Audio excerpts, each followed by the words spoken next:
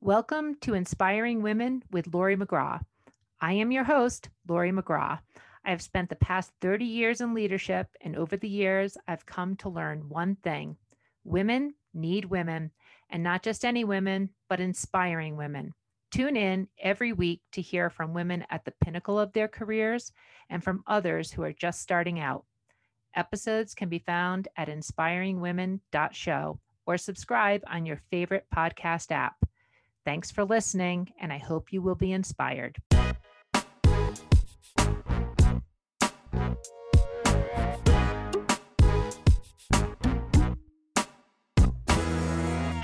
Welcome to another episode of Inspiring Women, and today we're speaking with Becca Marks. Now, Becca is a senior finance manager of sales operations at Grainger. Grainger is a Fortune 500 company. They're an industrial supply company that has international operations, multiple billions of dollars in terms of being a public company. They work on things like motors and lighting and materials.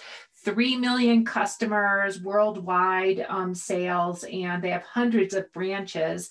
And Becca has been there for about 10 years. She's been there since she graduated from Indiana University, where she graduated from the School of Business. And Becca, I'm really excited to be speaking with you today. I'm so happy to be here. Thanks for having me. Well, great. Well, listen, to start, your background is in finance and accounting, and your title is a senior finance manager. Now, that all sounds kind of generic. So why don't you tell us what you actually do? Great. I will talk a little bit about what my team does and what I do, because as a leader, and I'm sure other leaders can experience the same thing, they're a little different. So what I drive my team to help do is use data to find insights that drive action in the business. That it really all stems down to that. What we try to do is help the business understand what's happening, what trends are good, what trends are bad, what things we can do differently, and actually help them come up with solutions to drive action that creates change. It's super exciting, gets me very energized. My responsibilities are very similar to a lot of other leaders. It's about prioritizing, taking away roadblocks, helping people think through and problem solve to find those solutions and find those conclusions that can help the business move forward. From a finance lens, specifically supporting sales operations, I support things like pricing and gross profit. So how do price changes impact our overall P&L? What impacts can they have on volume? What impacts can they have on customer behavior and how customers see Grainger as a partner? Things like contract realization. So are we getting what we should be getting out of our contracts? Where do we have opportunities for growth? Where are customers not using us as much as they can? And how can we help the sales team understand what extra value there is with some of those contract customers? So that's two examples of things I support. Well, to me, that sounds like a lot of data, a lot of spreadsheets, a lot of manipulation of data to understand it, which is always, I think that stuff is very interesting, but sometimes it's hard to sort of sort through a lot of information and then turn it into something that you can take action on. So that's what I'm hearing is getting you excited about what you do at Grainger. But Becca, as you've been there for 10 years now, so that's a long time to be at a company, and you've been there since you graduated. So what's been keeping you there? Why is it so interesting? How are you not getting lost in a company with over 20,000 employees?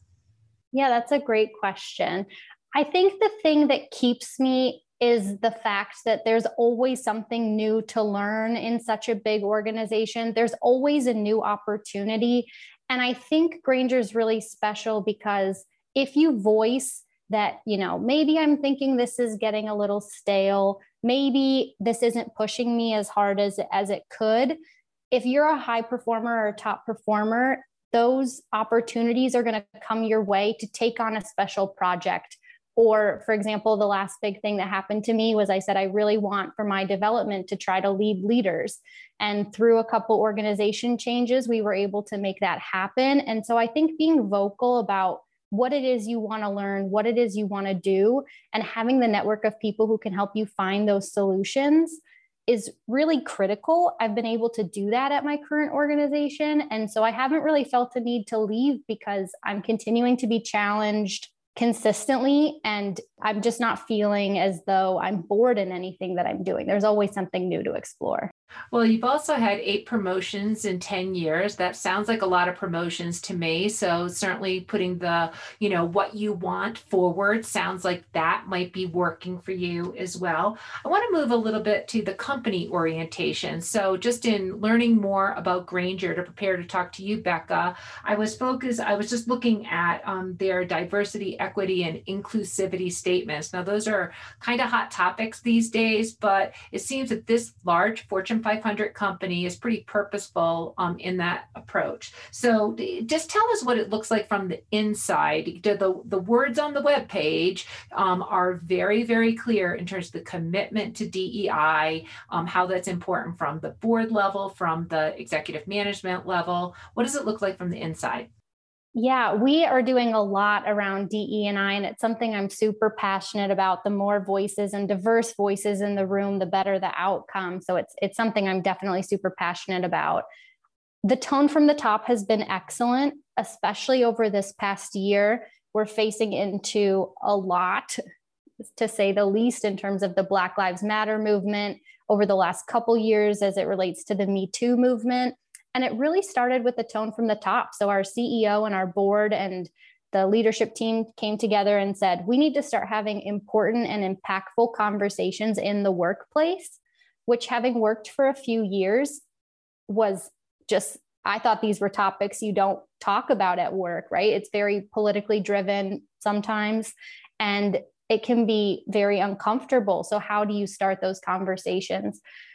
They started a program called Be Brave, and trained all leaders on how to have Be Brave conversations with their teams. We practiced it as leadership teams first to make sure that we could structure them in a way that was inclusive and open, and get a few tries under our belt before trying to lead our teams through something that they had probably never talked about at work. That's definitely one way those conversations with my team have been some of the most impactful in terms of getting to know people as people, getting to share unique views, and thinking about the world in a different way than maybe how I came to the table initially. It's been very eye-opening and very humbling and very, I think, impactful in making us feel closer as a team. The other thing we're doing is around hiring, recruiting processes, making sure that we're taking out as much bias as we can, doing trainings on inherent biases, known and unknown, to make sure that when we're evaluating talent, it really is as fair as possible so that we get diverse voices in our organization, that we have a diverse recruiting pool so the people interviewing you will look different, and making sure that then we have those diverse opinions in the room when it's time to debrief. Those are a couple examples of things I think the leadership team is doing really well to drive that DE&I mindset throughout the organization.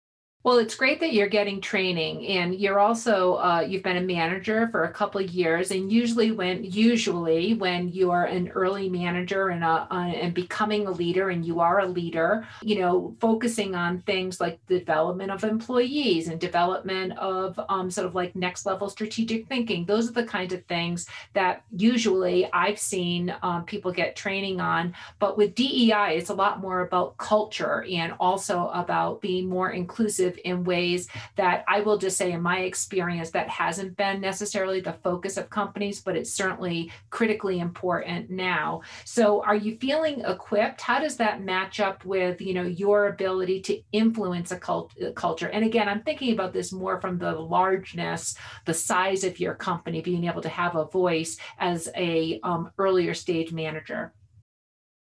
Yeah, that's a great question.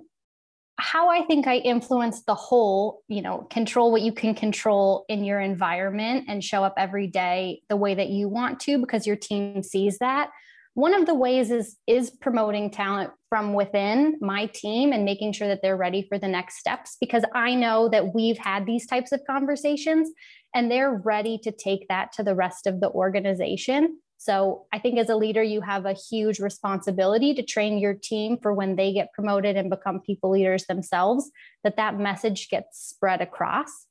I also think, starting small is not a bad thing. Controlling what you can control in your environment is a way to impact the larger organization, because even if you work on a small team, we work very collaboratively, very cross-functionally. And so regardless of if, I only have control over my small team, I'm interacting with a lot of different people every day. And it takes all of us acting in the right ways, making the right decisions to make a big change. So that's how I think I contribute to the overall organization's objectives. Great. Well, this podcast is inspiring women. So in your company, it's focused on things like motors and supply chain and industrial parts and things of that nature. Now, I think about those things as more male dominated. How is it in the company? Am I thinking about it the right way? Do I have it incorrect? Or is it really just sort of gender neutral? And I've just got outdated views of those things. I think you could view it as being potentially masculine. For me, especially as a finance professional, whether I'm talking about motors or whether I'm at a consumer packaged goods company talking about chips, or whether I'm, talking about some other product line, it doesn't influence my job that much because I'm not in it. I also think with STEM becoming a larger focus for women up and coming in their careers, and, within education, I think some of these gender barriers are coming down. And so I would like to not think about it something as so much as masculine and feminine. But I think, there's a lot to learn in this industry. There's a lot to get out of it. And so I would like us to not put those sort of gender barriers on any type of product, because I think you could do it in a lot of different industries. So the labels are outdated, and that's actually really encouraging to hear, Becca. It really is. I appreciate that. So let's talk about your career. So again, 10 years at Grainger, you've had 8 promotions along the way. That's a lot of promotions. How has that worked in terms of the next job? Did you have your eye on it? Did you go through structured programs? How did you advance your own career within, again, this larger organization? Yeah, I started in a rotational program. So my first 3 jobs were 6-month rotations, and I didn't have a ton of control over where I went. I tried to control it as best I could by knowing the different rotations that were available to me, speaking to different leaders who were responsible for that rotation, because I really believe in a push-pull. If I'm telling the head of the program, hey, I'm really interested in this role, and that leader is going to the head of the program and saying, hey, I think Becca might be a good fit for this role, that is, a match made in heaven. You're much more likely to succeed. But after that, I think I took an approach of always having 3 things in my mind of what I wanted to get out of the next role and being able to articulate those 3 things clearly. And then I think once you have a strong network of people who understand what it is you're good at, where's your strengths, where's your opportunities, and what are those 3 things you're looking for, when the opportunities present themselves, they can say, hey, maybe Becca would be a good fit for this because I know that it meets her criteria. And so I haven't targeted specific teams or specific roles, but really focused on what am I going to learn? How is it going to help me advance my career or help me work on a development area and move forward from there? And I've been pretty strategic with that. That's how I coach my team to talk about jobs they want, because truthfully, even in an organization as big as Grainger, the job that was super interesting 2 years ago might not be the job that's super interesting today with strategic objectives of the organization. Maybe there was a big problem there. The problem's been fixed. So now it's time to just status quo, which is not what I'm super interested in. So I think it's not really looking at who's been in that role before and what have they done, but where's the role going? Where's the organization going? And how do I connect myself to those things? Well, that's also a pretty purposeful approach. Okay, you're taking action on talking to different people outside of your current, whatever your team structure might be, or the next couple of layers of management, and then also thinking ahead. Did you start out that way, or are those things that you learned along the way? Are you more purposeful about your career next steps now, or have you always been this thoughtful about it? I definitely say it's evolved, and I hope that I can speak about it better today than I could, 8 years ago, probably. But I think whether or not I was able to articulate it as clearly then as I am now, I had a bunch of great leaders who helped me think about networking, who helped me think about communicating what I want out of my career and what I want out of roles and opportunities. And through that mentorship, I think I was able to find my sort of secret sauce in how I want to think about my career moving forward. Okay, well, let's talk about one of those career moves. So you've moved into management, you're leading a team, and after having done a number of things along the way as an individual star contributor. So when you made that move to management, was that a big leap for you? Was that an easy step? What were the differences from becoming the leader to being the star performer? It was definitely a big change thinking about being an individual contributor versus a leader.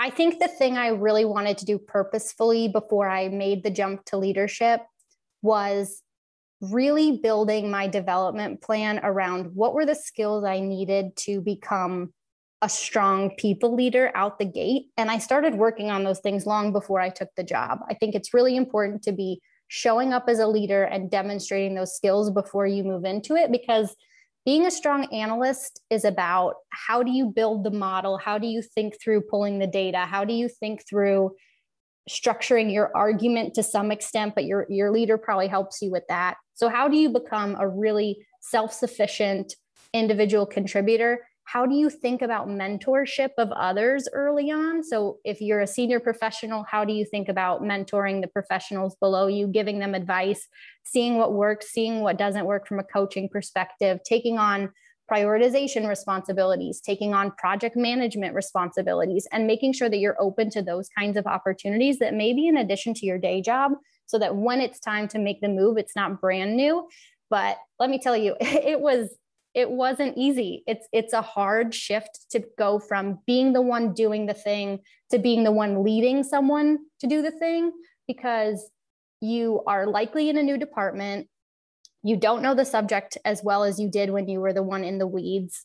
And you have to build credibility really fast, that even though that the senior analyst might know more than you today, you're there to help and provide support in a new and different way and bringing a different perspective to the team. And I think that's a really big leap. And if you, on day one of becoming a manager, that's the first time you're thinking about what skills do I need to be a great manager, you probably moved too quick. So I really tried to take, a purposeful approach to my development, making sure I felt ready. Obviously, there were things that were unexpected. Leading my first one-on-one, I feel sorry for the person sitting across the table from me. It did not go that well, but you live and you learn, and you get advice from people who mean something to you and that you think are good at it, and you grow. And I think the team overall understands that it's a tough transition, and they grant you a lot of grace. Sure, sure. And so, building credibility is one of the things that you talked about. So when you were first becoming a manager, tell me about some of the things that so your first one-on-one, terrible. I hope that person is still there and thriving with you. I'm sure they are. But what are some of the things that have worked out really well being a leader? But maybe what are some of the things that did not work out so well that then you changed in terms of your approach as a leader? Yeah, I think the thing that has changed the most is I had a very one size fits all solution to management at the beginning, because as a first time manager, I was managing people how I wanted to be managed when I was an individual contributor.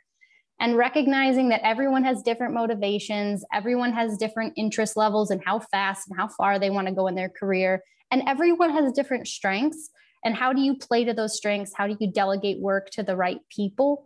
Instead of just saying, this person's the rock star, I know they can get it done. How do you make sure that you're spreading the work evenly and thoughtfully and purposefully across the team, and you're treating people and you're managing them more of the way that they would like to be managed versus the way that you would like to manage them? That was not something I thought a ton about. I just thought, hey, I've had great experiences with these types of leaders. I wish leaders maybe did this differently. I'm going to mold to that. And you need to be a lot more flexible and understanding that what drives one person is going to be a little different than what drives another.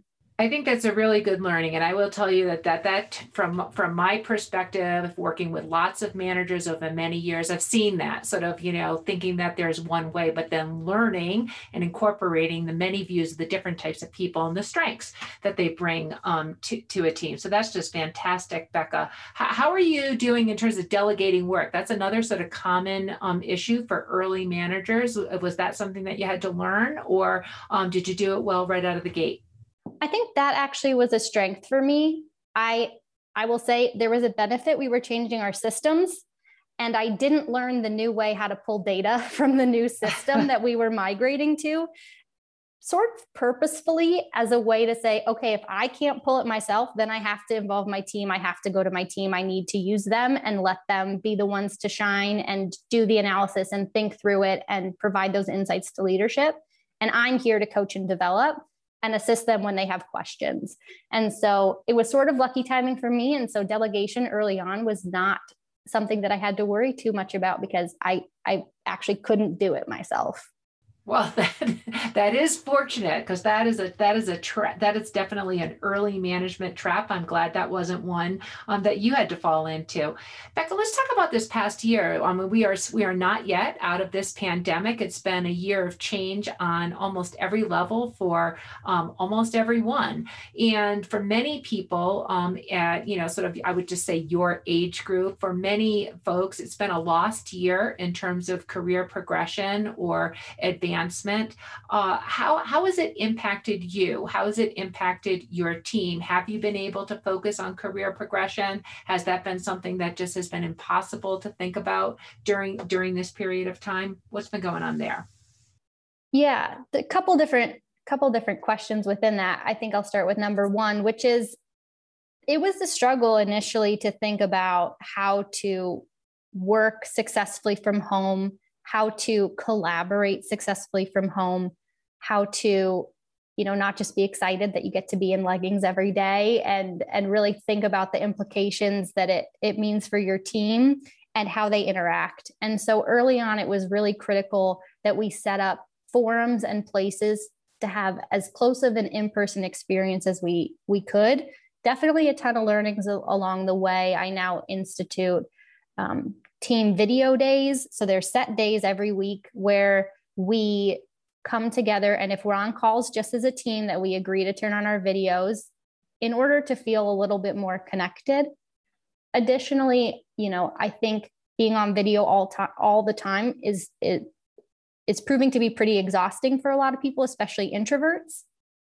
So as you think about that inclusion and diverse team that you want to build, thinking about requiring video all the time actually might be stifling some involvement from the quieter people or more introverted people on your team was a great learning for me. So not to do it all the time, but to have structured time to do that as a team.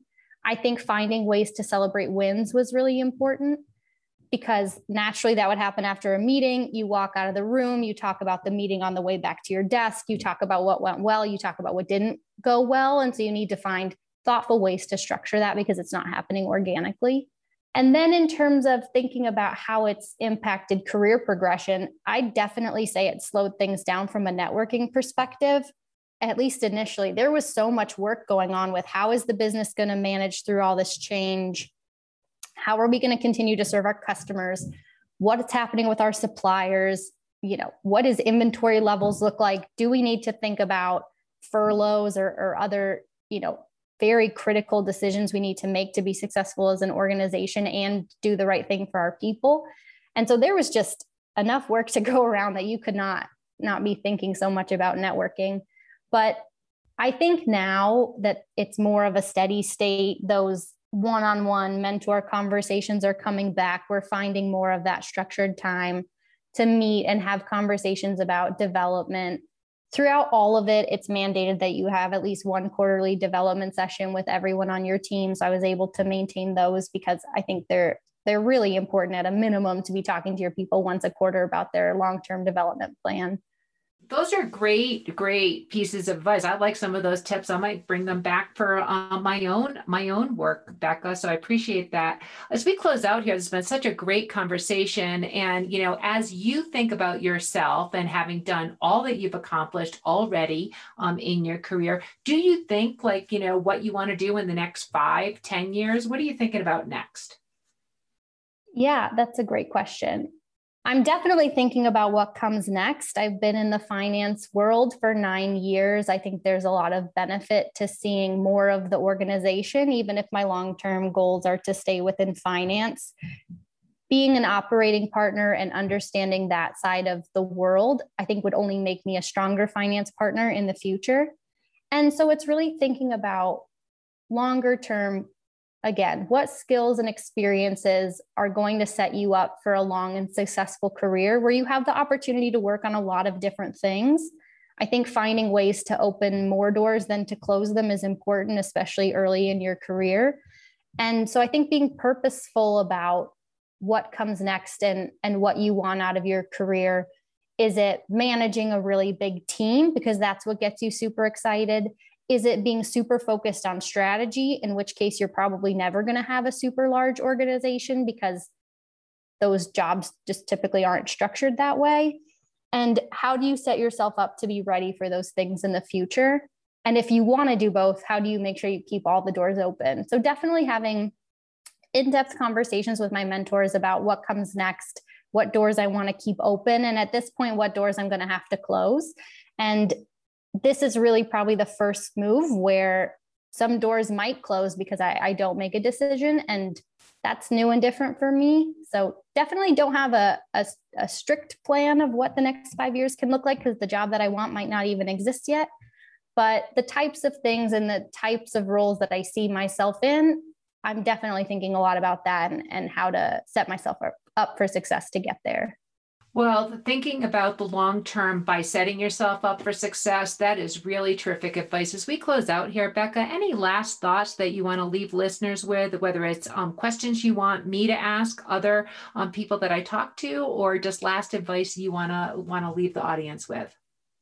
I think one piece of advice that I was thinking a lot about as I prepped for this call was how to think about talent and thinking about how you hire and bring in and coach the right talent. And what I'd say about that is I found that I always look for three things the most in an interview. We have principles that we make sure that we interview on so that people, follow our goals and values.